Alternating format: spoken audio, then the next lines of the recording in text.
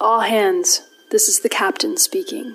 Starfleet has confirmed reports that Romulus was destroyed 2 weeks ago by an ultranova in the adjacent Hobus system. The colonies and subjugated worlds that survived are in need of humanitarian aid. Arabella has been assigned to a convoy that will cross the neutral zone in order to provide assistance. We are uncertain of the reception we will receive, but it is likely we'll be met with resistance from the Romulan people. They won't want to accept charity from the Federation, but the captain says we should be prepared to accept evacuees and deal with confrontations with rogue members of the military. Security teams will need to be ready at a moment's notice. We will begin drills at 0800 to prepare. Sick bay may be inundated with ill and wounded. I don't want my department to be overwhelmed. Many of you were a part of the staff aboard the Tiberius. You are seasoned veterans. I know you are fully capable of handling this situation. Shields up, red alert.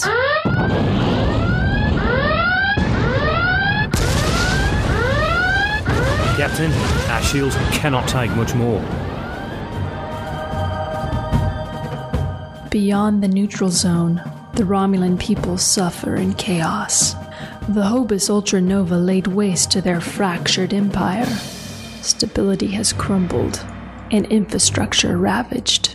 Friend and foe amass in shadows, waiting to pick their bones, yet the Federation takes nothing but their burdens. These are the voyages of Arabella, the flagship of the 7th Fleet. Its mission, to defend the helpless, to render aid where needed, to befriend a former enemy, to boldly go where no Starfleet vessel has gone before.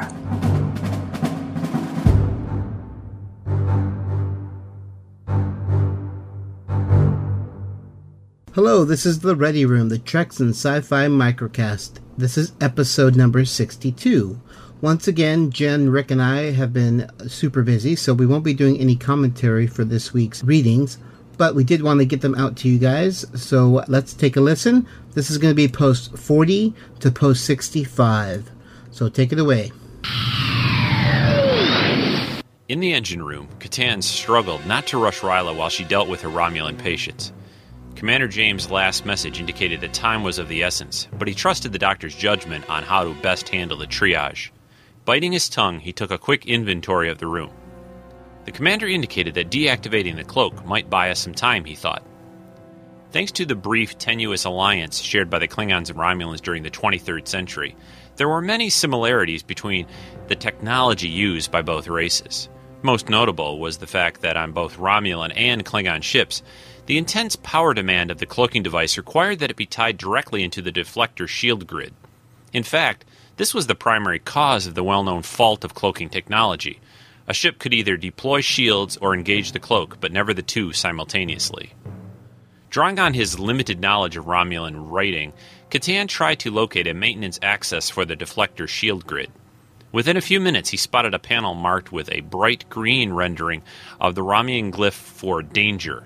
Directly beneath it was the symbol for shields. Catan turned to the seated Romulans. Our ship has detected an instability with your power system. The drain being caused by your cloaking device is exasperating this problem. Unless we deactivate the cloak, this vessel could explode at any moment. As if to punctuate his statement, a harsh alarm klaxon suddenly erupted, accompanied by the rhythmic pulsing of sickly green warning lights. We're running out of time. Catan paused a moment to glance at Rila, then hurried over to the access panel. The hatch opened easily, revealing a dimly lit crawl space reminiscent of the Jeffries tube found on Federation starships.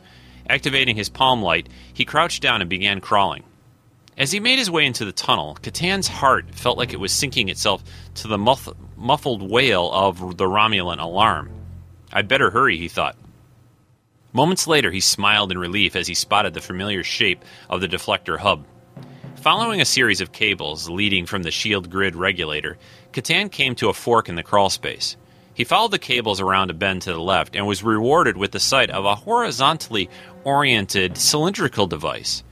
The meter-long object vaguely resembled a torpedo. It tapered at each end, with the cables he followed flowing into the nearest end.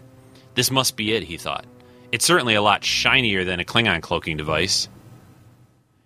The device was encased in a series of interlocked metallic panels of alternating silver and matte black. After a moment of study, Catan inserted the tip of his Deka into the joint of the two panels. Using the knife as a lever, he applied gradually increasing pressure until one of the black panels popped free. He then shimmied forward until he could peer into the opening, and activated his palm light to reveal a translucent hemisphere capped by a metallic plasma conduit housing. This must be the projection matrix. He followed a faintly glowing plasma conduit to a small cylinder-type device surrounded by a series of polished metal rods. And, if I'm lucky, this is the Tetrion compositor. He slipped his blade beneath the conduit connecting the two units and began to apply pressure. Severing the connection should short out the compositor, taking the device offline, he thought. Either that, or it will shoot enough volts into me to let me find out firsthand whether or not Sto-vo-kor is real. As his fingers tightened on the knife, Catan broke out into a cold sweat. After a moment's pause, he gave a mental shrug. Oh well, he thought, and slashed his blade through the cable. Dr. Casey Peterson arrived at Deck 5 with his rose in his hand and stepped off the turbolift. He headed down the corridor to sickbay and entered. Maella was standing by the computer console finishing her inventory of surgical supplies. "Hi, dear," Maella responded as she finished her last entry. Casey smiled as he handed her the rose, replying, "For you, dear, since I have a few days off before my shift, I thought I'd come down here and give you a hand, just in case some injured personnel are coming in on the shuttle." Casey smiled at his wife as she took the rose and put it on the desk beside her workstation. Casey walked by her and said, "I'm going to go set up the surgical bays with supplies so that they'll all be ready in case they're needed." "Okay," Maella responded as she watched her husband disappear into the surgical area and began setting the bays up for wounded Romulans. As Galdar sat watching the bridge view screen and tracking the ever-changing course projection on his console, a ripple seemed to pass across the space before him. Where there had previously been nothing but stars, the remainder of the crippled Romulan vessel now appeared, her battered and torn hull revealing the extent of the havoc that had been wreaked upon her. Whether revealed by a technological failure or by the hand of one of those on board, the Ferengi couldn't tell. Over to his right, Ensign Frida was already bent to his own displays, analyzing the relative wealth of sensor data now suddenly available from the damaged containment systems at the heart of the vessel's engine core. Where before it had only been possible to provide an approximation of the time remaining to the ship, now the ensign should be able to determine a figure to a much greater accuracy. Frida looked tense, Galdar thought. But then, as with many of this crew, it was his first time aboard the ship, and probably his first bridge duty shift. Galdar smiled slightly at the thought. While he was new to the Arabella's bridge, he had served on the Tiberius with many of these officers, so he had the advantage of knowing them at least by personal reputation, if not personally. As a shuttle pilot, he'd worked his shifts away from the bridge and close to the flight deck of Tiberius, which meant he knew Commander James quite well. Indeed, it had been that relationship that had brought him from the Luxembourg to the Arabella and gained him the second shiny rank pip on his uniform. Knowing the commander, however, was not the same as knowing his wife, which was why Galdar himself was still a little unsure around the captain. Feeling himself observed, Frida sat back and looked across at the lieutenant. He smiled slightly before taking a deep breath, as if steeling himself for something. "Captain," he called. "With the cloak disabled, I've been able to get a better reading on the rate of singularity containment decay. It's not as bad as our initial estimate suggested, but with the power drain of the cloak out of the equation, that's to be expected." He paused for breath again. "What we're looking at now is a worst-case estimate of 50 minutes, with the best case adding another half hour to those figures." Eric smiled as interference faded and a collection of life signs became apparent in a cargo bay previously protected by the cloak of this ship. "Mr. de Callan, I have a hit in the cargo bay," the commander said, and altered their course for that direction. He continued to wave his tricorder over the systems of the ship as they moved forward. "Once there, we should get them out as quickly as possible. As soon as this interference clears, we might be able to use the transporters on the Arabella." We're running out of time. Catan's heavy statement of fact dominated the restless assembly, causing their murmurs to abruptly cease. Rayla turned her gaze to him as she moved to the next injured Romulan. The Terran's eyes met hers just as the alarm klaxon began to pound, making an echo chamber of the engine room. The pulsing, blood-green light that followed gave their concerned expressions a nauseous contrast. Catan's glance lingered for a heartbeat, then the light faded. Before it could strobe again, he had turned on his heel and disappeared into a crawl space, leaving the Trill alone with a host of distressed passengers. Before her, a puncture wound oozed on a woman's chest. The whir of the tricorder was muted by the alarm's inexorable bray as Ryla studied the analysis of her medical instrument. She started as a voice from behind spoke up.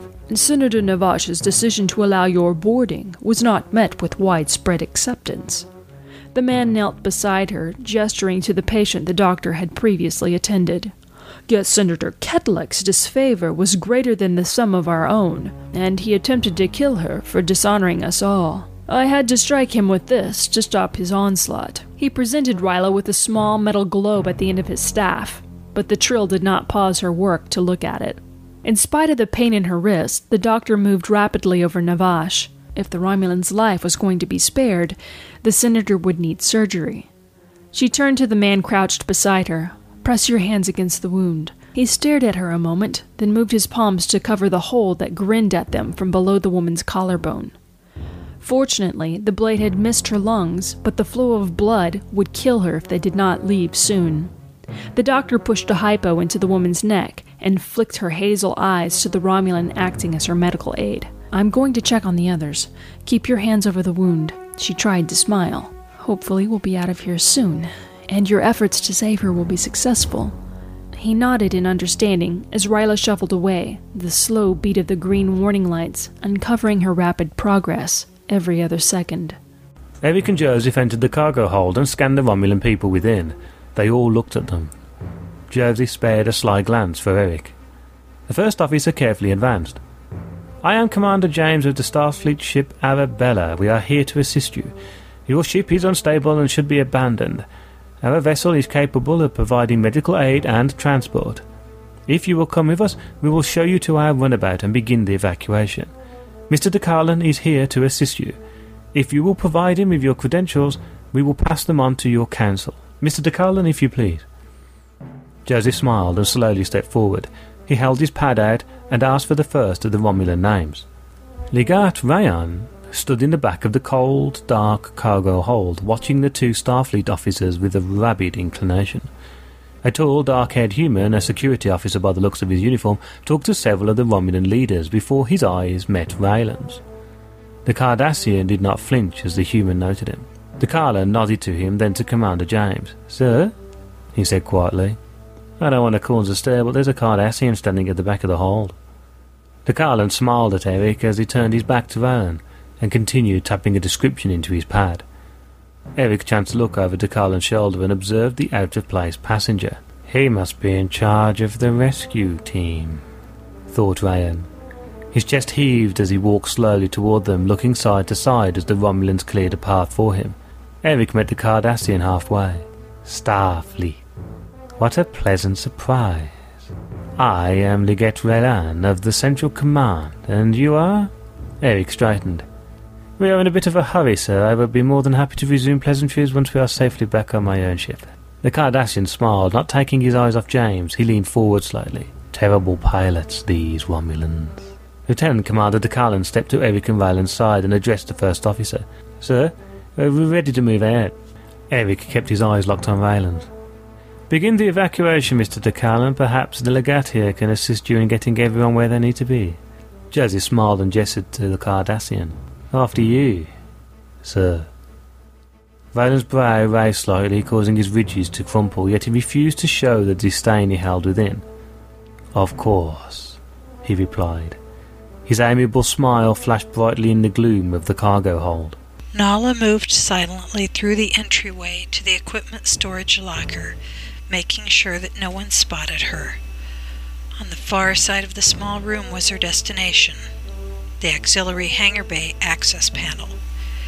She hoped any Starfleet personnel left in the bay would be facing the main door, and that this would provide her entry without being detected. She held her breath for a moment before making her entrance, and thought back to a day many years before. She was 12 years old, and the 2 older boys had confronted her on the street by her home. "Traitor," they had yelled, and Nala braced for what was to come. But instead of accepting the abuse, she lashed out in rage. She could never recall the particulars, but she could clearly remember the startled, bloodied faces of her tormentors, staring up at her from the ground. She would need to find that place again, if there was someone inside standing in her way to freedom. The door parted quietly, and Nala could see the Federation shuttle. Moving further into the bay, she knelt down onto the floor to look underneath. She could see a pair of boots on the opposite side. A guard had been left behind. She moved along the flank of the ship and slowly around the far edge. The guard's back was turned, and to Nala's surprise, she could see long, dark, braided hair. It was a woman, a weak, human woman, she thought as her confidence bolstered. Dalen, while standing next to the ship, had heard many sounds while she was standing there. Only one had bothered her so far, though. It was the one which her sensitive ears had picked up on no more than 10 minutes before. The noise had originated from the other side of the runabout, reminding her of fabric moving, or a ghostly echo of life, but when she had looked, she had seen nothing. In response, she pocketed the tricorder and moved her hands away from the device. Her instincts kicked in, accompanied by a cold chill of excitement and fear rushing through her. A sudden desire to step forward once and pivot nearly possessed her, but being unsure of what to expect, she simply moved her hand closer to where her phaser rested on her hip for the time being. Nala quickly moved towards the ensign, her hands clenched together in a fist she would bring down hard on the back of the woman's skull, rendering the guard unconscious. Just as she raised her hand to deliver the blow, she unexpectedly turned, and Nala froze as she stared into the face of another Romulan. As the pair stood nearly toe-to-toe, Shelby's gray orbs reflected the visage of the Romulan woman who had been about to attack her. Noting the tightly clasped hands and the determined scowl etched onto her face, the officer's instincts told her to fire. The woman was dangerous. Eric's words rebounded, though. No altercations. The ensign tilted her head curiously. Not quite the way you repay someone who can save your life, is it? Narrowing her gaze at the newcomer, the security officer's gut instinct screamed at her lack of attention. She knew Romulans well, having grown up with them. She gave a second's pause, probably more than she should have given to her opponent. Nala's opportunity for surprise was now gone. She released her clenched hands, and, in an almost graceful motion, she struck out with her palm hard into Shelby's sternum, lifting her off her feet and sending her painfully skidding on her back across the deck. The expression on Dalen's face indicated her own sense of shock. Clearly, she hadn't been expecting to be assaulted by the very people they were here to rescue. Shaking her head, Shelby lifted immediately back to her feet, and she growled at the Romulan. "Vial!" Nala screamed as she lunged toward Shelby. Before her momentum was able to help her, the ensign rewarded the alien with a stunning roundhouse kick to the side of her head, which sent her sprawling to the officer's left. There was no waiting anymore in Shelby's mind. She had tried to be civil and had been attacked as a result. Her eyes went to the downed woman. Angry beyond any comprehension, Nala shouted again as she spun into the wall, and then pushed herself up onto her feet automatically. She kicked out at the dark-haired woman, who deflected the strikes with one arm, then the other in sync. Flowing in a smooth turn, the Romulan took the officer off guard once more, backhanding her harshly and throwing her onto the runabout's bulkhead. Groaning, Dalen's head and face throbbed as she pushed away from the vessel instinctively. She had had enough of this. As she turned to face her attacker, the Romulan's voice reached an octave that Shelby wasn't sure she had heard before as the refugee's charge began. Without waiting any longer, Shelby took action, drawing her phaser and firing it directly into the midsection of the Romulan and dropping her like a rock. Out of breath and aching, Shelby wasn't sure that she had completely incapacitated her vicious rival. Moving close, but not close enough this time, Dalen looked down at her as she reached up and felt some blood coming from a scrape along her temple. Haiwa Viru! The anger which had built up in the half-Romulan longed to do more. Her sensibilities and her duty were telling her otherwise. You're no better than any of the rest of them. Breathing heavily, she bound the woman, loaded and secured her inside the runabout, making sure not to place her anywhere near anything vital to the performance of the ship. She would have to brief the XO and Callan as soon as time permitted. When she was done, the security officer moved to a seat near the entrance, and she waited. Savril watched the view screen with serene self-possession as the bridge crew busied themselves about her. The rescue team had been aboard the Romulan transport for over 20 minutes, their only contact with the Arabella being an acknowledgement of its captain's warning and call for haste. Despite the lack of verbal communications, the bond she held with her first officer allowed confirmation that all was well.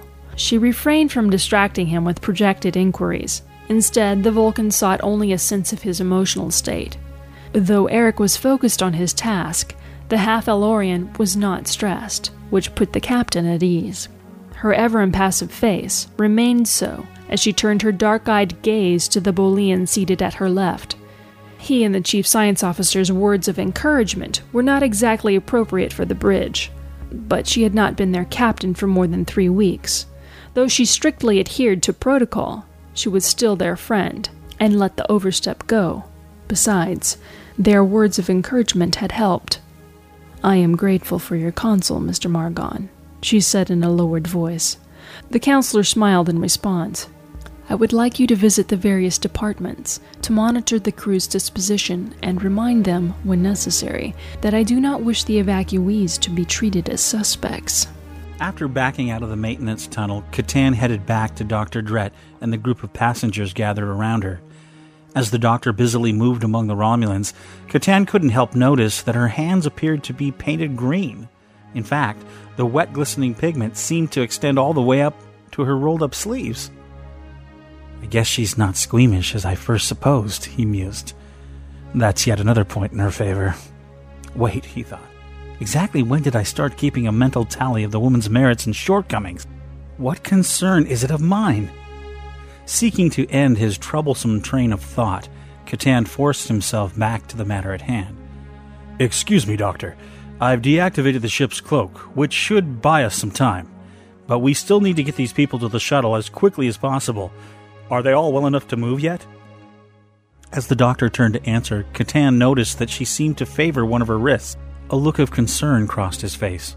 "Are you all right?" Lieutenant Ryan walked slightly ahead of Joseph de Cullen. "So, Ensign, I find it interesting how the good old Federation is so eager to help this Romulan craft." Joseph smiled. He'd been in Starfleet way too long to rise to such an obvious tease. "Oh, you know, we do enjoy our humanitarian ways, Gul Rayan." Rayan flicked his head at de Cullen. "It's Legate Rayan." Joseph smiled. "And I'm Lieutenant Commander de Cullen. Nice to have that cleared up. Now, if you'd be so kind, please do concentrate on where you are walking. I wouldn't want you to go banging your head." Rayan looked forward. "Your concern is duly noted, Lieutenant Commander." From the back of the group, Commander Jones smiled gently as the conversation, but broke his thoughts by a blip on his tricorder. He turned as he walked to see parts of the corridor begin to shake. Main engineering. The turbolift doors hissed shut as the Vulcan engineer turned to face them, the car commencing its graceful acceleration soon afterwards.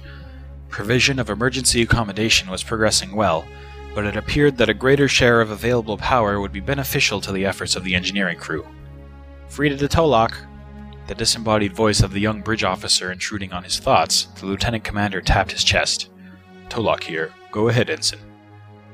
Sir, the cloak has been disabled aboard the Romulan ship. It might now be possible, Frida began, to use the transporters to recover some of those aboard. Tolok completed his subordinate sentence. Understood, Ensign. Tolok out. The Vulcan tapped his chest again. Tolok to Frep. Sir? The Denobulan's voice was alert as always. Chief, please commence another transport scan of the Romulan ship. The cloak has been disabled, so it may be possible to transport survivors. I am on my way to join you. Aye, sir. Frep out. Computer, reroute. Transporter room 1. The level tones betrayed no emotion. Acknowledged. The Vulcan stood motionless, mentally working through possible transport scenarios until the lift arrived at its destination. Given the damage to the Romulan ship, it was not guaranteed that the transport would be possible even without the cloak in operation. So much of Romulan technology was unknown, and even in full working order, there was a good chance that something would interfere with the process. With the ship in the state it was in, however, those chances had been multiplied many times. Frep stood at the raised transporter console, cycling through various scan combinations as he attempted to determine the number and location of the survivors aboard the vessel before the Arabella. With the cloak down, a number of new life signs had appeared on his scan, but the picture was hazy and the target discrimination wasn't anything as good as he wanted. The Arabella crew stood out clearly, at least, the equipment attached to their uniforms doing the job it had been designed for, but the remainder of the life forms aboard were still masked or distorted in some manner. The Denobulan looked up, briefly as the doors hissed open and Commander Tolok entered, but quickly bent back to his scan. We can see most of them now, sir, he said as the Vulcan joined him behind the console. But getting a lock on them all isn't going to be possible. Tolok nodded as he looked over the Denobulan's shoulder. It is reasonable to assume that whatever damage they have sustained has polluted the atmosphere with various substances and radiation that will interfere with transport. Moving to the rear control interface, the chief engineer began to manipulate the sensor bandwidth allocation, attempting to further resolve the detected life signs. It was another 5 minutes before Frep straightened and Tolok stepped back from his panel. That's as good as we'll get, sir, the chief stated with a hint of disappointment. I agree, Chief. It is also logical to assume that conditions aboard the vessel will deteriorate further the longer we try and increase our sensitivity, thus neutralizing the benefits of any extended effort. Frep simply nodded. Tapping a panel before him, Tolok cocked his head slightly. Tolok to bridge. Go ahead, came back the gruff voice of the new Ferengi Con officer. Please inform the captain that we are now in the position of being able to remove the crew of the damaged vessel 1 or 2 at a time if required, Tolok stated flatly. We also have a solid lock on each of our own crew members should we need to get them back aboard quickly. If the away team can set up some pattern enhancers, we may be able to improve upon our estimated transport rate. Acknowledged. Bridge out. Are you all right? The trio's attention was suddenly drawn from her work by Katan's inquiries. Ryla's anxiety was high, and her voice had been trained by the persistent bleat of the alarm, which caused her answer to come like the crack of a Ferengi's whip. Yes! Her reply echoed in the engine room. It was then that she noticed the klaxon had died, and the relentless strobe of the queasy lights had finally ceased. The intensity of her hoarse voice surprised even her, and she continued in a softer tone. Thank you. I'll be fine. Ryla absently brushed her hair from her eyes, completely unaware that the action left a green smudge large enough to obscure the spots on her forehead. Recalling Katan's first question, the doctor glanced about the room. We're ready, though there are some here who will need to be carried. She carefully stooped to gather her medkit, and located the man who still held his hands over Senator Navash's wound. Dr. Drett pointed to 2 other men standing nearby. I need your help to carry the senator. One of the men wandered away, unwilling to provide the assistance she requested. The individual who stayed behind recruited another candidate and moved to Navash's side. Thank you, said Ryla. The tension in the room had not broken. She and Katan were still unwelcome, but survival was more important at the moment, and the Romulans tolerated the rescue team. "What is your name?" Ryla asked the man who had faithfully held his hands over the wound on the senator's chest. "Poivon. I'm Senator Ketlek's aide." The Trill raised her brow at that. The man struck his employer for his vicious attack on Navash. Ryla felt guilty for being surprised. "You'll need to keep pressure against the wound as they carry her." "I understand," he said grimly. The doctor pitched her gaze to Ketlek, who was now being lifted by the man who had refused to carry Navash. She frowned in thought. The roots of politics have yet to wither, even though their government died weeks ago. "Lead the way, Mr. Catan," she said with a sigh. At the moment, Ryla was not the least bit irritated by his presence. An abnormal condition, to be sure. She wondered if it would become easier to tolerate him the longer they worked together. Maybe we could eventually be friends. The Trill chuckled wryly at the stray thought, but quickly choked it down. The laugh had been an improbable sound for such a dismal state of affairs, and it struck her as sounding a bit unstable. The group of evacuees was led into the corridor and towards the shuttle bay. Dret cringed as a woman bumped into her arm. The Trill lifted the wrist to eye level, and in the dimness she could see that it was swollen. She shifted her gaze to the Romulan who collided with her. It was the same woman who had broken her wrist in the engine room. The Romulan leveled Dr. Dret with a corrosive glower. The fires of her contempt were seeping into the air to burn the Starfleet officer. "Your pardon," the woman hissed. Dret returned the glare before nodding in acceptance of apology. The shuttle bay was not much further. "We can't stop now," she thought. "I'll repair the bone once we're safely aboard the Arabella." The deck suddenly rumbled beneath their feet. The diagnostic monitoring the Arabella's navigational deflector systems continued to report that the system was working within accepted parameters, just as Lester had thought it would.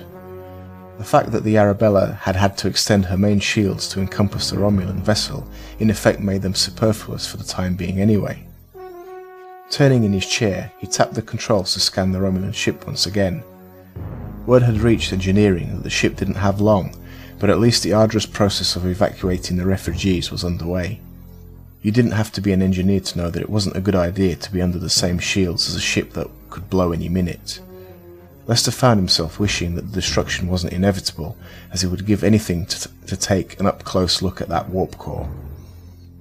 Suddenly his instruments beeped to indicate a change in the circumstances of the subject being scanned, and Lester witnessed the Romulan vessel become fully visible. Somebody had managed to deactivate the cloak. This pleased him, and as he expected, soon after a check for transporter activity showed scans being performed on the new areas of the vessel. "Great, we may make it out of here after all," he muttered under his breath. As Catan, Dr. Dret, and the Romulan charges slowly made their way down the passageway, another tremor shook the deck. Catan signaled for the group to wait for the floor to stabilize. As the rumbling abated, he referred to his pad. "We should be in the shuttle bay shortly. With luck, we'll soon be on our way to safety." A hard-faced Romulan woman to his left gave a snort of contempt. "How wonderful! The so-called safety of the Federation starship. And I'm sure that once on board we'll be treated to a nice, relaxing trip to your interrogation chamber. No doubt you will provide entertainment as well, perhaps an invigorating visit by your torturers who will pick our brains for the Empire's secrets." The woman's scowl deepened, and her lip curled into a snarl. "Irena have musu." "Indeed," Catan replied with a snarl of his own. "And you?" His response was cut short by the ear-splitting shriek of a tortured metal, and the screams of the group as the floor seemed to drop under their feet. The momentary disorientation of freefall was cruelly cut short. All were suddenly violently slammed back into the unyielding deck plating. The lights flickered, then died, leaving only the green flash of the alarm signal and the whimpers of fear and pain that rose from the sprawled group. Catan painfully got up on his feet and surveyed the group.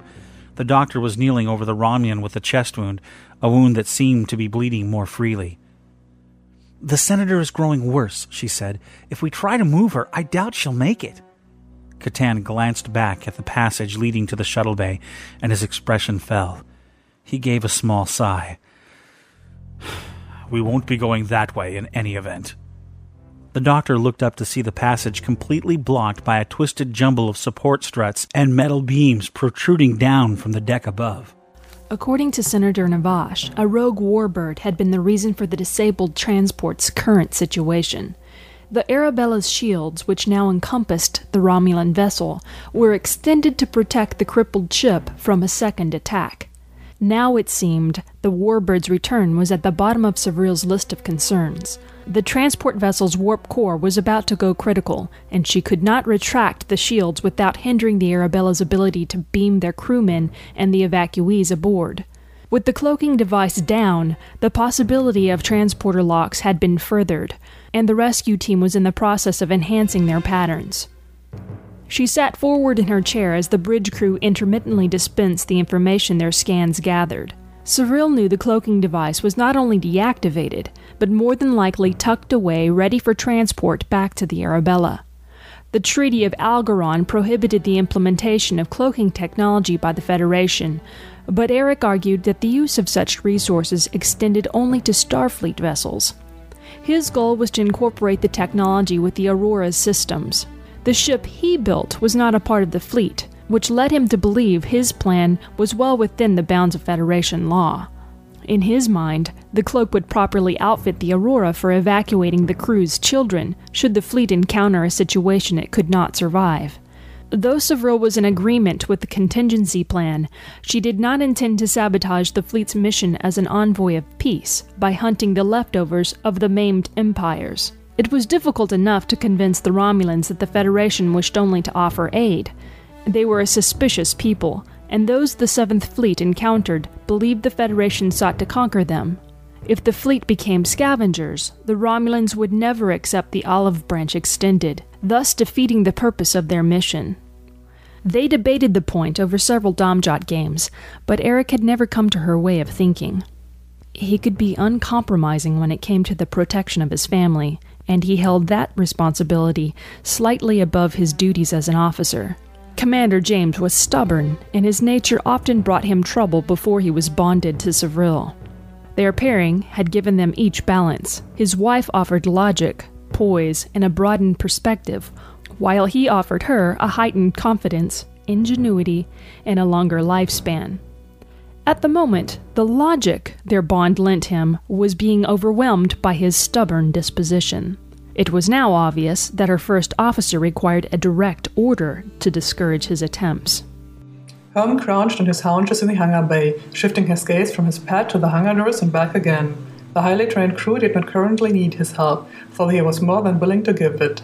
Like any Starfleet Academy graduate, he was trained in all areas of ship operations, from medic to mechanic, but also like any Starfleet Academy graduate, he knew when to stay out of the way and when the specialists were at work. He wasn't concerned. Rather be plenty of work to do as soon as the evacuees arrived. He used his pad to look up some common Romulan phrases. Even though the universal translator system made it possible to communicate, he knew that hearing someone speak in your native tongue was always preferable to the very slightly computerized translation, especially in tense situations. A fad, Herm practiced aloud, ignoring the glances of those around him. Language had never been his strong point, but it was very important to his job, so he struggled through it. His job. When he came aboard the Arabella, he had no idea he would be fully engaged in his assignment so soon, for under the direct command of Captain Savril and her command crew, his assignment came from the Federation. His mind wandered back in time. Herm had just returned to Risa following his Starfleet Academy graduation. Within hours, he had received literally hundreds of offers from universities and archaeological societies all over the quadrant. Apparently, news of the work he had done on Omega Leonis had gotten around. He let the computer play the messages as he packed his few belongings. He didn't yet know where he would unpack them, but he was ready to go. "Computer, skip message," he said, during one particularly long-winded message. There was truly only one message he was waiting for, his orders from Starfleet. He knew that in spite of the great opportunities available, there was only one group that offered him what no others could. Starfleet could take him out there, where no man has gone before, as they used to say. Herm was in the process of packing his beloved paintbrushes when a computer suddenly beeped, interrupting the litany of messages.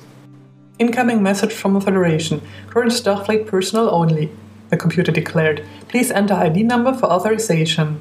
Concerned, Herm reached over to the keypad to enter his personal number. Messages like this, especially delivered to new ensigns, were rare and were never good news. Herm finished punching in his number and the computer continued. Starfleet intelligence relates that Romulus has been destroyed. Repeat, the planet Romulus has been destroyed. All Starfleet personnel are asked to be on high alert for emergency deployment in light of possible attack by surviving Romulan agents. More information will follow. The computer chirped off. Herm flopped heavily on the floor. The loss of any life was sad news, but the loss of an entire civilization was devastating. To someone like him, with the utmost respect for any culture and their arts, the news was a blow to the stomach. He sat on the floor for hours, pondering the loss this brought to the galaxy. In spite of their distrust of the Federation, there was always the hope that someday the curtain would lift and Romulus would open up to the neighbors, sharing their art and culture. Now that hope was gone, and all was lost. Slowly he got up and continued to pack. Herm was shaken from his flashback by the sound of something clanging on the deck. "Sorry!" some young voice sounded from somewhere. The crew of the Arabella was unlike any he had expected to encounter. They had to be the most diverse collection of people he had ever met, from a Vulcan captain to the Bolian counselor to the Ferengi pilot. What he could learn from these people. And now here he was, awaiting his first contact with the Romulans. This is what the Federation sent him out here for. His mind drifted again. 2 weeks he had been home, and still no word from Starfleet. This was unusual. Often, newly graduated cadets were sent straight from San Francisco to their postings. However, the destruction of Romulus had changed everything. Herm had busied himself catering to the tourist trade. It was his planet's only industry by playing music at various venues around his hometown. This is where his assignment finally found him. He was in the middle of a particularly difficult jazz tune on a nerve instrument known as a guitar when his Starfleet-issued communicator beeped. He cut the tune short and left the stage. Upon activating the communicator, the computer voice chimed. "Incoming message from the Federation Office of Archaeological Affairs. Please wait for Consular Valorum." The Federation? Archaeological Affairs? Why were they contacting him? Something twitched in Herm's stomach as he waited. Finally, a new voice, deep and serious, came from a communicator. "Ensign Hamaratlo, I presume?" "Yes, Counselor," Herm croaked. Of course, he was very familiar with Counselor Valorum's position at the Federation and his work in both opening and preserving archaeological sites for scientists and scholars. "I am speaking to you on behalf of the Federation and Starfleet on an urgent matter. This concerns your assignment within Starfleet, but more importantly, we need you to represent the Federation's archaeological and anthropological arm. Are you in a secure location so we may talk?" "Yes, Counselor, but perhaps I should speak to you at home. It would only take a minute." "Ensign, there is no time. I need you to start walking to the nearest transporter station for immediate beaming aboard the Starship Inspector, which is in orbit above Risa." "Yes, Counselor," Herm again replied, always very polite. "But my belongings—" "You will have to make arrangements to have them sent to you. I need to be brief. Please let me continue. You are to report to Captain Savril of the Arabella. Further details of your assignment will be given once you are aboard the Inspector and are on the way." "But Counselor, where am I going?" "I'm sorry, Ensign, but right now that's classified. However, you might want to brush up on your Romulan." "Romulan? Counselor, but why—" "I cannot say more now. Please transport to the Inspector immediately." Again, his memory was interrupted by the noises about him. The hangar bay doors were opening, revealing the shimmering force field and the Romulan ship beyond. He was no expert, but the ship was obviously in serious condition. He hoped the away team made it back safely. He returned to studying his pad, but again his mind was on what led him here. "Incoming message. Eyes only." The Federation had found him aboard the Inspector, as expected. He had only just beamed aboard and then the computer alerted him. "Acknowledged," Herm replied, asking the transporter chief for a nearest secure terminal. He keyed in his ID and brought up the message. "Ensign, you have been chosen for a very delicate assignment. You work on various archaeological sites, and especially the insight you displayed on Omega Leonis has shown that you are uniquely suited for this assignment. You have been assigned to the Arabella as the Archaeology and Anthropology Officer. You are to report directly to Captain Savril, but you will also be under the direction of Counselor Valorum. The Arabella has been selected to lead a fleet into Romulan space on a humanitarian mission. Your job is to make an investigation into the remnants of Romulan culture. You will be given security clearance to communicate with any Romulans you may encounter, as well as investigating any sites of interest that you may find. It is of utmost importance that we help the survivors of Romulus save and conserve whatever is left of their cultural identity. Their arts, music, literature, we must help them protect it. Given your experience and expertise, as well as your unusual racial heritage, you are the best choice to fill this post. You are alone in this mission, but you will be allowed to request aid from your captain as needed. Given the tenuous nature of the mission, we feel that this is the best course for your assignment. You will send Consular Valorum weekly updates of your work and what you have encountered. Your reports will be shared with any Romulan authorities as requested. We look forward to your findings. End of message. Romulan space. Romulans! Any fear he might have had was overwhelmed by the possibilities before him.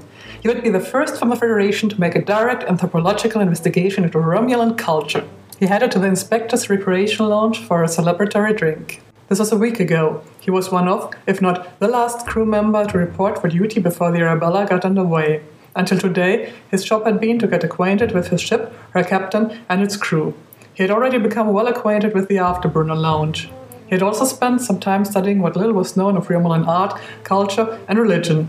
He stood and looked anxiously toward the open bay. Did the damaged ship just shudder? He said a little prayer to his rising gods for the safe return of the away team and the Romulan survivors. From the looks of it, they better hurry. A quick glance at the wreckage blocking the passageway, and Catan knew that an alternate route to the Presidio would have to be found. He activated his pad and pulled up what seemed to be an accurate deck plan for the ship. Looks like one of the maintenance tunnels should bypass the obstruction, he said. It's a pretty tight fit, though, and involves a bit of climbing. He glanced back at the wounded senator, then turned to the doctor. Unfortunately, it doesn't look like your patient is well enough to do any climbing right now. Dr. Peterson finished preparing the surgical area and had everything ready. She briefly nodded to her husband before telling Nurse Kane to prepare the anti-grav stretchers to bring to the shuttle bay. Please keep everyone moving towards the shuttle bay, Eric said in Romulan, but with clear Vulcan accents and cadence as he calmly moved with the crowd. His voice rose to be heard over their ambient noise in a reassuring tone that had been honed on the battlefield and switched back to Federation standard. Joseph, we need to keep everyone moving. We're running out of time. Eric's thoughts turned to Seville, which gave his eyes a slightly vacant look. It was not the woman that was his wife, but the captain that he communicated with now. His pulse quickened in the silent exchange of information that had served them well over the 4 decades that they had been together. It was a command communication over the most secure and private channel the two had. It was exchange of status reports and alterations to pre-existing plans once the new information was factored into the equation. Apart, yet never apart. It was true of all Vulcan pairings, but their own bond exceeded the traditional in all ways. Cyrus, Ishani, Votal, the order in Gaelic came through like a shot in his mind. Her thought was a command, not a request. Quickly, do not delay. A heartbeat later she followed with another. Leave the cloaking device behind. You are not there to scavenge their derelict vessel. Orders are orders, he responded with humor-laced thought. There was no need to mention his secondary objective. They knew each other too well. He had hoped that she would not see fit to give the order, but he understood her logic behind it. They were rescuers, not vultures. An advantage in the field would be a poor advantage if it cost them the fragile trust of those they were rescuing. DeGallen to Shelby. Get the shuttle ready, Joseph said over the soft clang of booted feet moving over the metal deck plating. Worried faces drifted past, soaked with sweat from the humidity generated from the failing life support of the transport. Already there, sir, came the woman's response. Immediately the ensign moved to prepare the ship for their departure. Glancing back at her guest, who was still out cold, Shelby knew that she needed to let the commander know about her prisoner, which is how Delenn viewed her as. It was just a matter of timing. Reaching up to her combat, Shelby was about to notify DeCallan when the runabout system began to warn her of the rapidly disintegrating situation on the ship itself. The deep-flowing voice of the Romulan computer spoke out and informed the escaping group of the failing containment system. While he understood the Romulan words, his mental translation of the words were simple. Leave now or stay and die. Acrid blue smoke exited one of the console walls, adding a new scent to the stale, poorly recycled air. Eric tapped his badge while his eyes attempted to adjust to the pulsating green warning lights. James to Catan, what's your location? Compliment and ETA. Catan tapped his chest, activating his comm badge. The Doctor and I are currently just outside of main engineering. There are 7 passengers with us, 1 in critical condition. Any word yet on the transporter? The Doctor feels that her patient would not survive a trip to the shuttle at this point. Catan found himself suddenly struggling to maintain his footing as the deck began to buckle beneath him. The tremor ceased, accompanied by the ominous creak and groan of stressed metal. Catan's heart began to beat faster as the sounds of impending destruction. The voice of Commander James issued from his comm badge, but the words were garbled and broken. Palms glowing slick with perspiration, Catan hit his comm badge once more. "Come again?" he said. "I couldn't make out your last transmission." Glancing down, he noticed a sharp dent in the comm badge casing. "Damn," he thought. "Must have been damaged when the deck collapsed." Fueled by adrenaline, Catan's thoughts raced. "There has to be a way for us to punch through the transporter interference." As often happened in stressful situations, he found himself drawing on the tales of one of his secret childhood heroes, the human Captain James Kirk. Although reviled by many in the Empire, Starfleet's historic maverick captain was also granted grudging respect. And while he would never have admitted in any of his Klingon peers, Catan secretly idolised the man. For a human child living among Klingons, the legends of Kirk served as a protective shield for his sense of self-worth, and a constant reminder of what humans were capable of. What would Kirk do? As a new tremor shook the ship, Catan felt a moment of desperate inspiration. "If the Arabella can't beam us up, perhaps we could beam ourselves to her." Catan turned to Dr. Drett. "I'm going to head to the shuttle and see if we can possibly boost its transporter systems to beam your patients to the ship." He smiled as a new thought occurred to him. "Or perhaps we can slave the Poseido's transporter to that of the Arabella." The tension was like a dilithium crystal doomed to be cracked and waiting for the inevitability. Ryla's silence was broken by a long breath. The weight of their situation suddenly thickened the air. "What are you waiting for, Mr. Catan?" she poured with emphasis. "Go!" Catan ran down the corridor as fast as he could. Each second that ticked by brought them all closer to a violent, fiery death. He smiled. He hadn't had this much fun in months. His breath came in deep, even gasps, each inhalation accompanied by the familiar sense of starship battle. The sharp ozone smell of scorched circuitry and the chemical stench of fire suppressant. As he ran, the stark metallic support struts lining the corridor flashed by in his peripheral vision, and the echoing wail of the alarm only served to elevate the tension in the air. A skidding stop and a turn to the right, and he faced the dark hallway leading to the shuttle bay.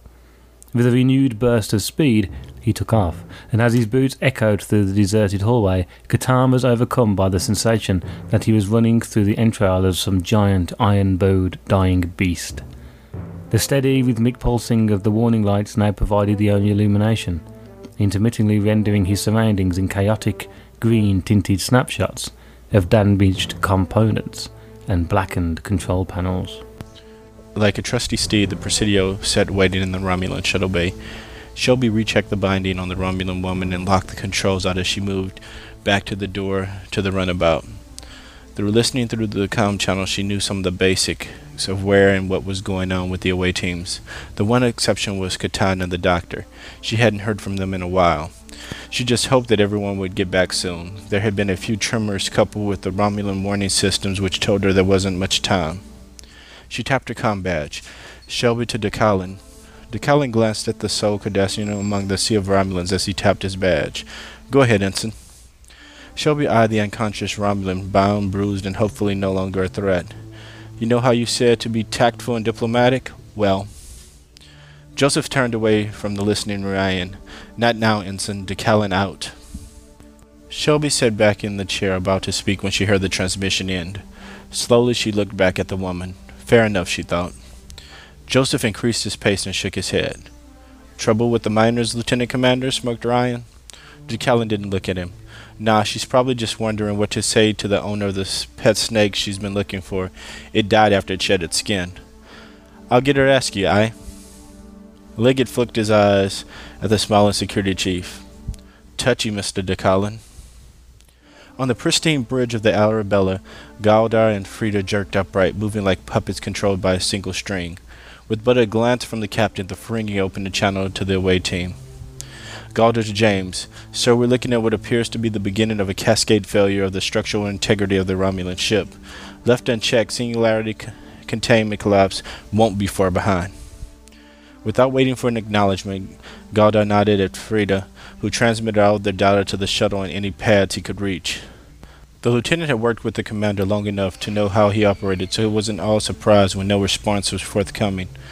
Looking up to the view screen, the image of the disintegrating ship said it all. Eric didn't need to look around him or at the data burst received by his pad to know that the ship was dying. He could feel it in its bones. Pausing to take a deep breath, he opened up a broadband communication to the ship and his team. Away team to Arabella. We are now en route back to the Presidio with 35 survivors. We're going to need those transporters to actually carry some of the load we have here. Joseph stood to one side and waved the passengers in. He looked up and smiled to himself. I love this job. The deck once again began to shake. Move! Come on, faster! He looked ahead and could see that the tall Cardassian had stopped to help a Romulan. Eric shuddered as a high-pitched whistling sound echoed in the halls of the faltering transport. The air flowed slightly faster over skin moistened from exertion. It was an almost cooling breeze, but the slight increase in comfort only revealed the darker truth. The containment of the Singularity was failing, and the whistling sound was from it devouring the atmosphere through a pinhole fault in the casing. Soon the hole would tear itself larger and fully begin the far-too-quick process of consuming the vessel. Delenn was getting nervous. It was as if the ship was starting to pull apart at the seams, and she knew it. There was no way around not seeing it or feeling it. The ship started making strange noises that sent chills up her spine. She couldn't leave it, though.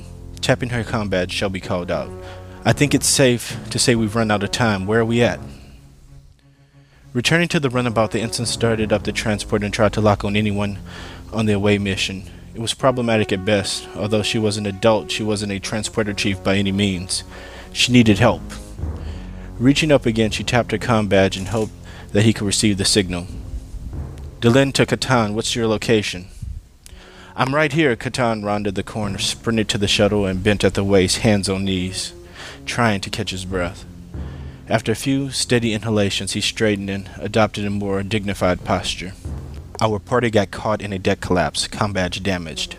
Turning around, Shelby immediately relinquished her chair to the man. Are you okay? She stopped short of asking if anyone else was okay. For as much as she wanted to ask, now simply wasn't the time. She knew that he would tell her if there was anything she needed to know. Stepping back, the woman gave him room to get himself situated. I'm fine, just a little winded, Catan replied. Dr. Dredd and a small party of Romulans are trapped near engineering. We need to see about boosting the shuttle's transporter strength. Catan stood to approach the transporter deck, then stopped short. Bound to one of the shuttle's chairs was an unconscious Romulan woman. Judging by her faint green bruises and those on Shelby's temple, there had been a bit of a scuffle. He shot a glance back at Delenn. Looks like you've had a bit of excitement in our absence. His eyes flicked briefly back at the form sitting secured in the chair. I had a bit of a tough time checking in one of our guests. Delenn gave the lieutenant commander a knowing smirk. Her gaze briefly flipped from the still unconscious woman in the rear of the runabout, then back to the chief operations officer. The last thing she needed was for the Romulan to wake up and start more trouble. Then smoothly, Delenn switched to business again. How can I help you, sir? Catan gave an inward sigh. Seeing one of the number unconscious and tied up might cause some bad feelings among the other Romulans. For now, though, there were more pressing issues to be resolved. We need to try and tie into the Romulan ship's power core. I need some extra EPS conduit. Catan turned to the shuttle's replicators. Right now was probably the lowest priority system on the Presidio. Could you remove the facing of the replicator? I need to get as much EPS cable as you can find. You've got it. Without another word, the ensign moved across the ship and tinkered with the panel until released from the wall and into her hands. Setting the facing aside, the woman returned to the now bare opening in the wall, and she began to pull out the glowing conduit. As the ensign went about her task, Catan used his dagger to pry open a floor panel near the shuttle's transporter pad.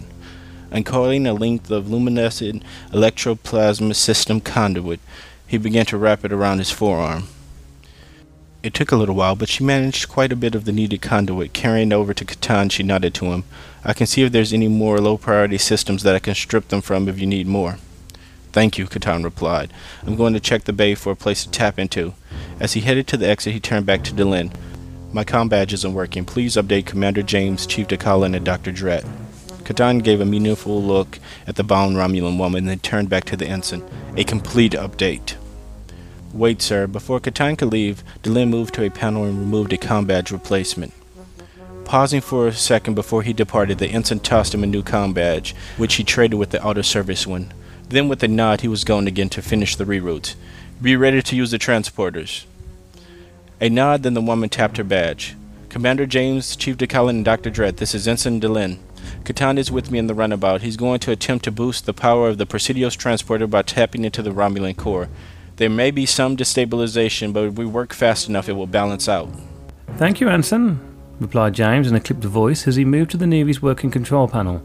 His fingers rapidly moved over the Romulan glyphs in an attempt to access the power control systems.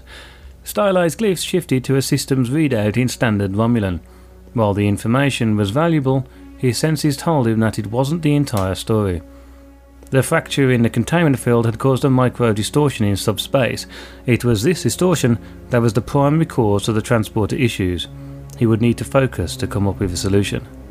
Continue forward, Mr. DeCallan, I'll join you shortly. Eric quietly returned his attention to the panel at the last of the Romulans moved past his position.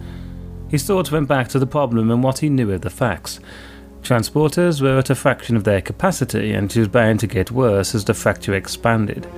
They would be trapped in the middle of a storm without an umbrella. An umbrella, he mused. Eric tapped his comm badge and calmly spoke. This is Commander James to away Team and Arabella. Delenn, I'm going to need Catan to get that extra power as quickly as possible. I need you to get to the engineering console, and once that power is received, bring the warp engines online and create a static warp bundle with a 0.72 negative variance, and extend the warp field outwards 10 meters or until the extra power is fully utilized. If my theory is correct, you'll have the ability to begin mass transportation of any life forms within the warp shell once the matter stream is refocused. Already walking to the controls, Shelby gave an acknowledgement to the XO.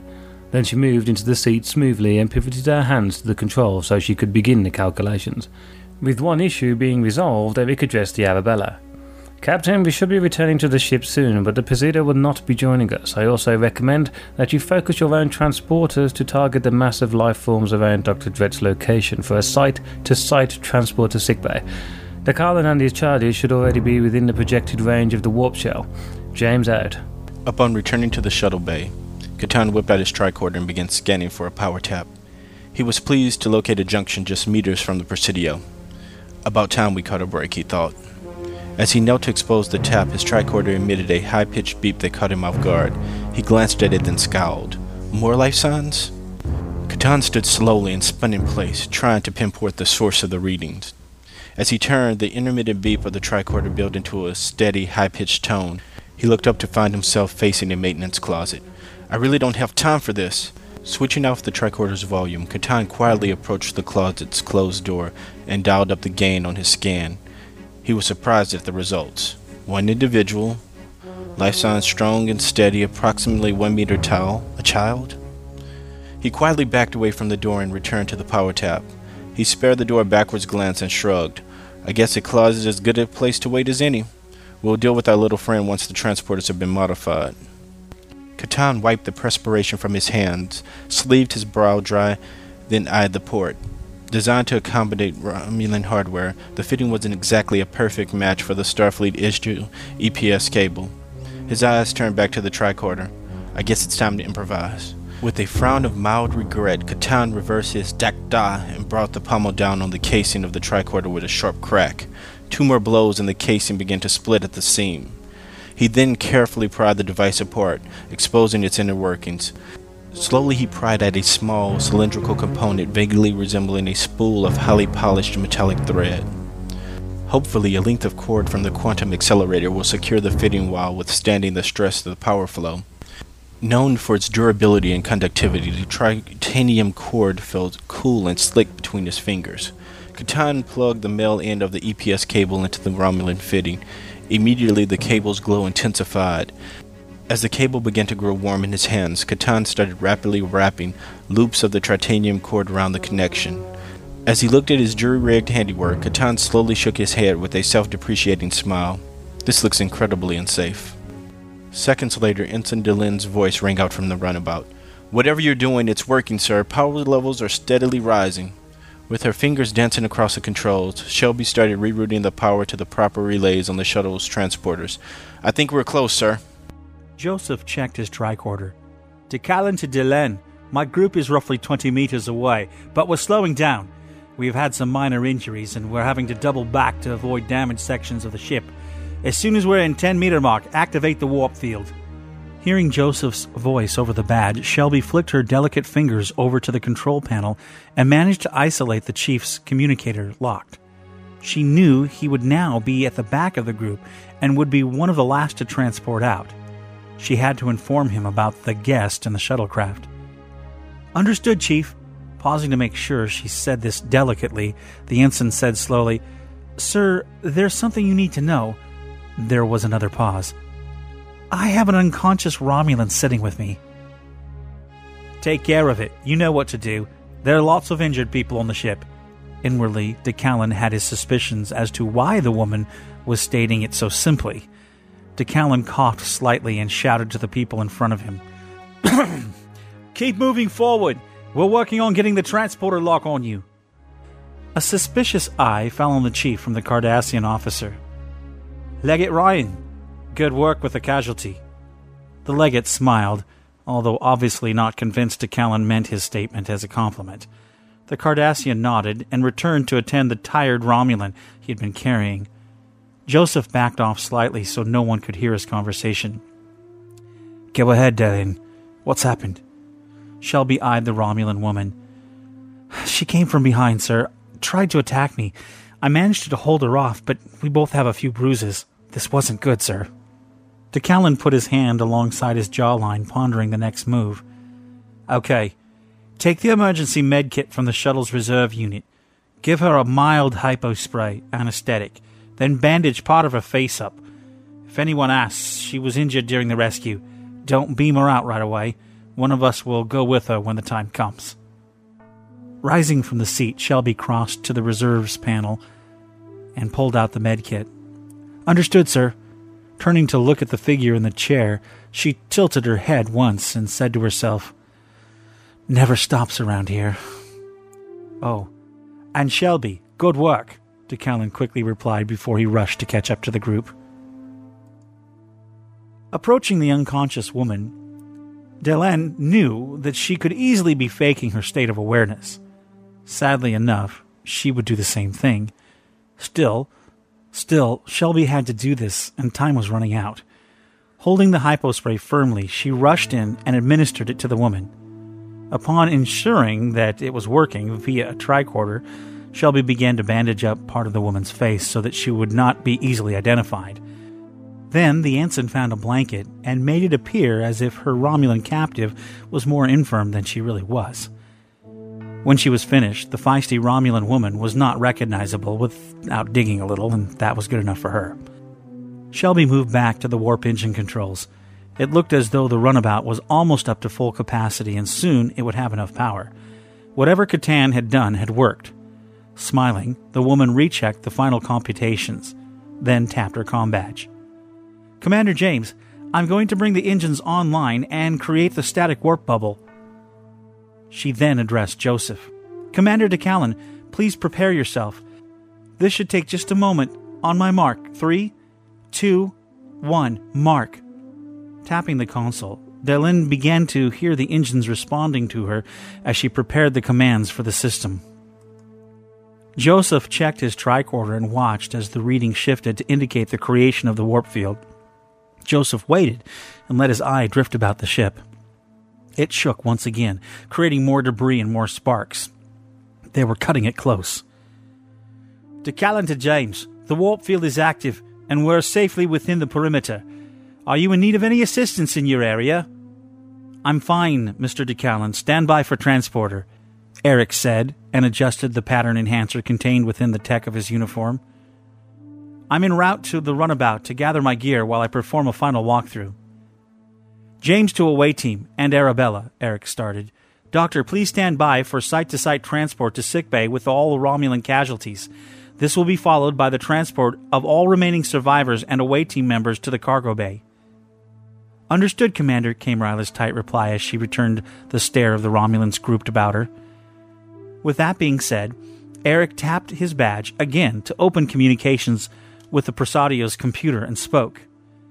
James to Prasadio and Arabella, Begin rapid transport of all life forms within Dr. Drett and Lieutenant Commander DeCallan's position to predetermined locations. Working, replied the voice of the computer. Milliseconds later, the automated transporters of the Presidio activated in conjunction with the transporter operators aboard the Arabella and began moving the life forms from the crippled ship. The smoke-filled, darkened corridor that encompassed Ryla and her patients soon transitioned to the pristine brightness of main sickbay. As she solidified, Dr. Drett instantly snapped orders to prep Navesh for surgery. Dr. Maella Peterson moved quickly to the Romulan side. The fabric of the senator's tunic was soaked green with blood. It was obviously a critical wound, but the red-headed physician could not spare the time to wonder how the patient acquired it. Aided by Commander Peterson, a former medical officer who came to sickbay to help when needed, Maella carefully moved the woman to a biobed. Nurse Kane and several medtechs buzzed about the survivors whose injuries were not as serious. The casualties totaled 8 in all, and their injuries ranged from stab wounds and head wounds to burns, cuts, and bruises, all of which the staff was well prepared to treat. Ryla's only concern was for the pale, gaunt figure lying before her. The senator had lost a large volume of blood, and her evacuation had not been timely. DeCallan watched as a bright yellow light began to whirl around several of the Romulan people and Legate Rayan. The transport beam took a bit longer than usual, but they soon disappeared. Okay, everyone, looks like we're on our way out of here. Stay calm. In that brief respite, he thought about the Romulan aboard the shuttle. DeCallan to Commander James, we have an unconscious Romulan aboard the shuttle. Ensign Dalen was attacked whilst on guard. Nothing too problematic, but I suggest we have her beamed aboard with either myself or Dalen for security reasons. Understood, Eric replied in measured breaths. Route her transport to the brig and have a medic treat her wounds, and have the officers there look after her until she can speak with the captain. I need you to get on site and make sure that there are no diplomatic incidents between our guests and security. On it, sir. DeCallan out. DeCallan to Dalen. Dalen here, she said, diverting her eyes from the readouts, which weren't looking particularly good to her. Go ahead. Catan is on his way. Beam out with your guest as soon as you can. Get your new friend off to the brig, quietly and with no incident. I'm heading back with the last of the Romulans. DeCallan out. Joseph walked to the remaining Romulan evacuees. He paused for a moment. DeCallan to Catan. Dalen will be leaving as soon as she can. You still owe me that beer, big fella. I'll see you back on the ship. Joe out. Joseph turned and looked at one of the Romulans, an older man who nodded gently as the yellow beam of the transporter wrapped around them. James to Catan. I'm en route to your position. Make sure you're ready to go. If there's anything aboard the Presidio that can't be replicated, I suggest you get it to the Arabella. Also include the micro-torpedo stores and any other hardware we can salvage without compromising your work. Just another day at the office, the XO thought to himself while moving through the deserted and debris-strewn corridors. If not for the imminent death that would follow should they stay any longer, it reminded him of the destructive potential of 3 half-Vulcan children when they were fully committed to their play. When the formerly slight suction effect turned to a true breeze, even battle-hardened nerves became strained, and the once calm walk turned into a brisk jog.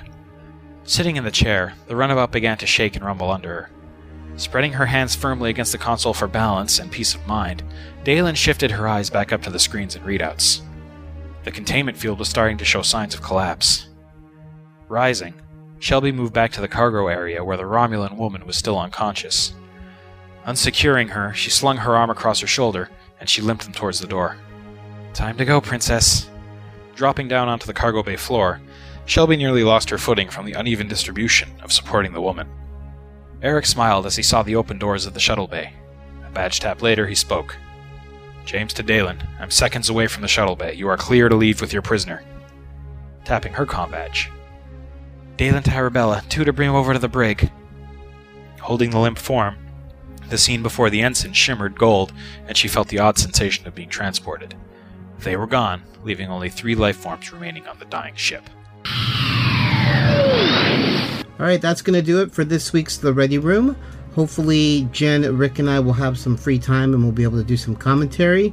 If not, you will get another 20 or so post readings for the next Ready Room. We're going to try to get back on schedule. I know things have been crazy and we haven't been putting these out weekly like we had hoped to, so hopefully we'll get back on schedule. But I just want to thank all the readers, all the writers, and Rico for letting us use Treks and Sci-Fi. Anyways, thanks guys, and this is Kenny, hailing frequencies closed. The Ready Room theme and other RPG music was composed by Rick Moyer. All other music was obtained through the PodSafe Music Network. Read more about the adventures of the USS Arabella at treksandsci-fi.com. Greetings, Guildies. I'm Kenny. And I'm Jenny. After listening to this great podcast, why don't you turn into our podcast? Knights of the Guild, the official fan podcast for the web series The Guild. Each month, we'll bring you the latest news about the Guild cast, including what projects they're working on and what conventions they'll be attending. Also, we'll be updating you on the current season. We'll talk about some behind-the-scenes fun of Season 2, as well as having cast, crew, and fan interviews. So head over to iTunes and subscribe to Knights of the Guild. Or go to our website for a direct download at knightsoftheguild.podbean.com. Zaboo! Hi, I'm Rick Moyer, and I want to tell you about my brand new podcast. It's called Take Him With You. Every week I talk about what's going on in my geeky little world of television, music, and in my faith. My hope is that in a world that can sometimes be really depressing, for that at least a few moments you can be encouraged and smile a bit. So come check it out. www.takehimwithyou.com. The weekly podcast that's spiritual, not religious. I'd love to have you listen. Thanks.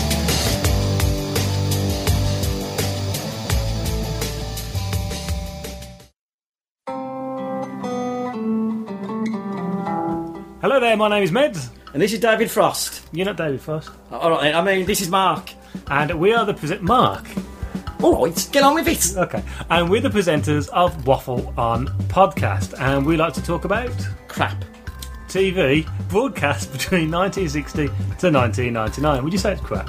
Some of it. Really? Especially the British stuff. But we've already had a podcast about that, so let's move up on that.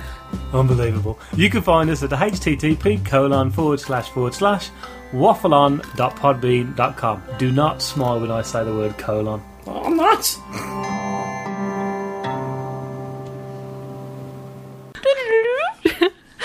No, I don't think he likes you at all.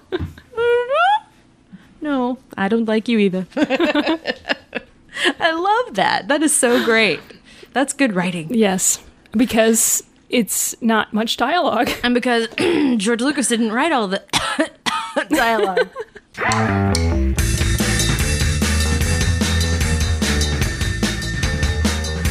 I'm Jen. And I'm Angela. And when you're not listening to this glorious podcast, we would love to have you listen to ours, the Anomaly Podcast. That's ANOMALY podcast.com.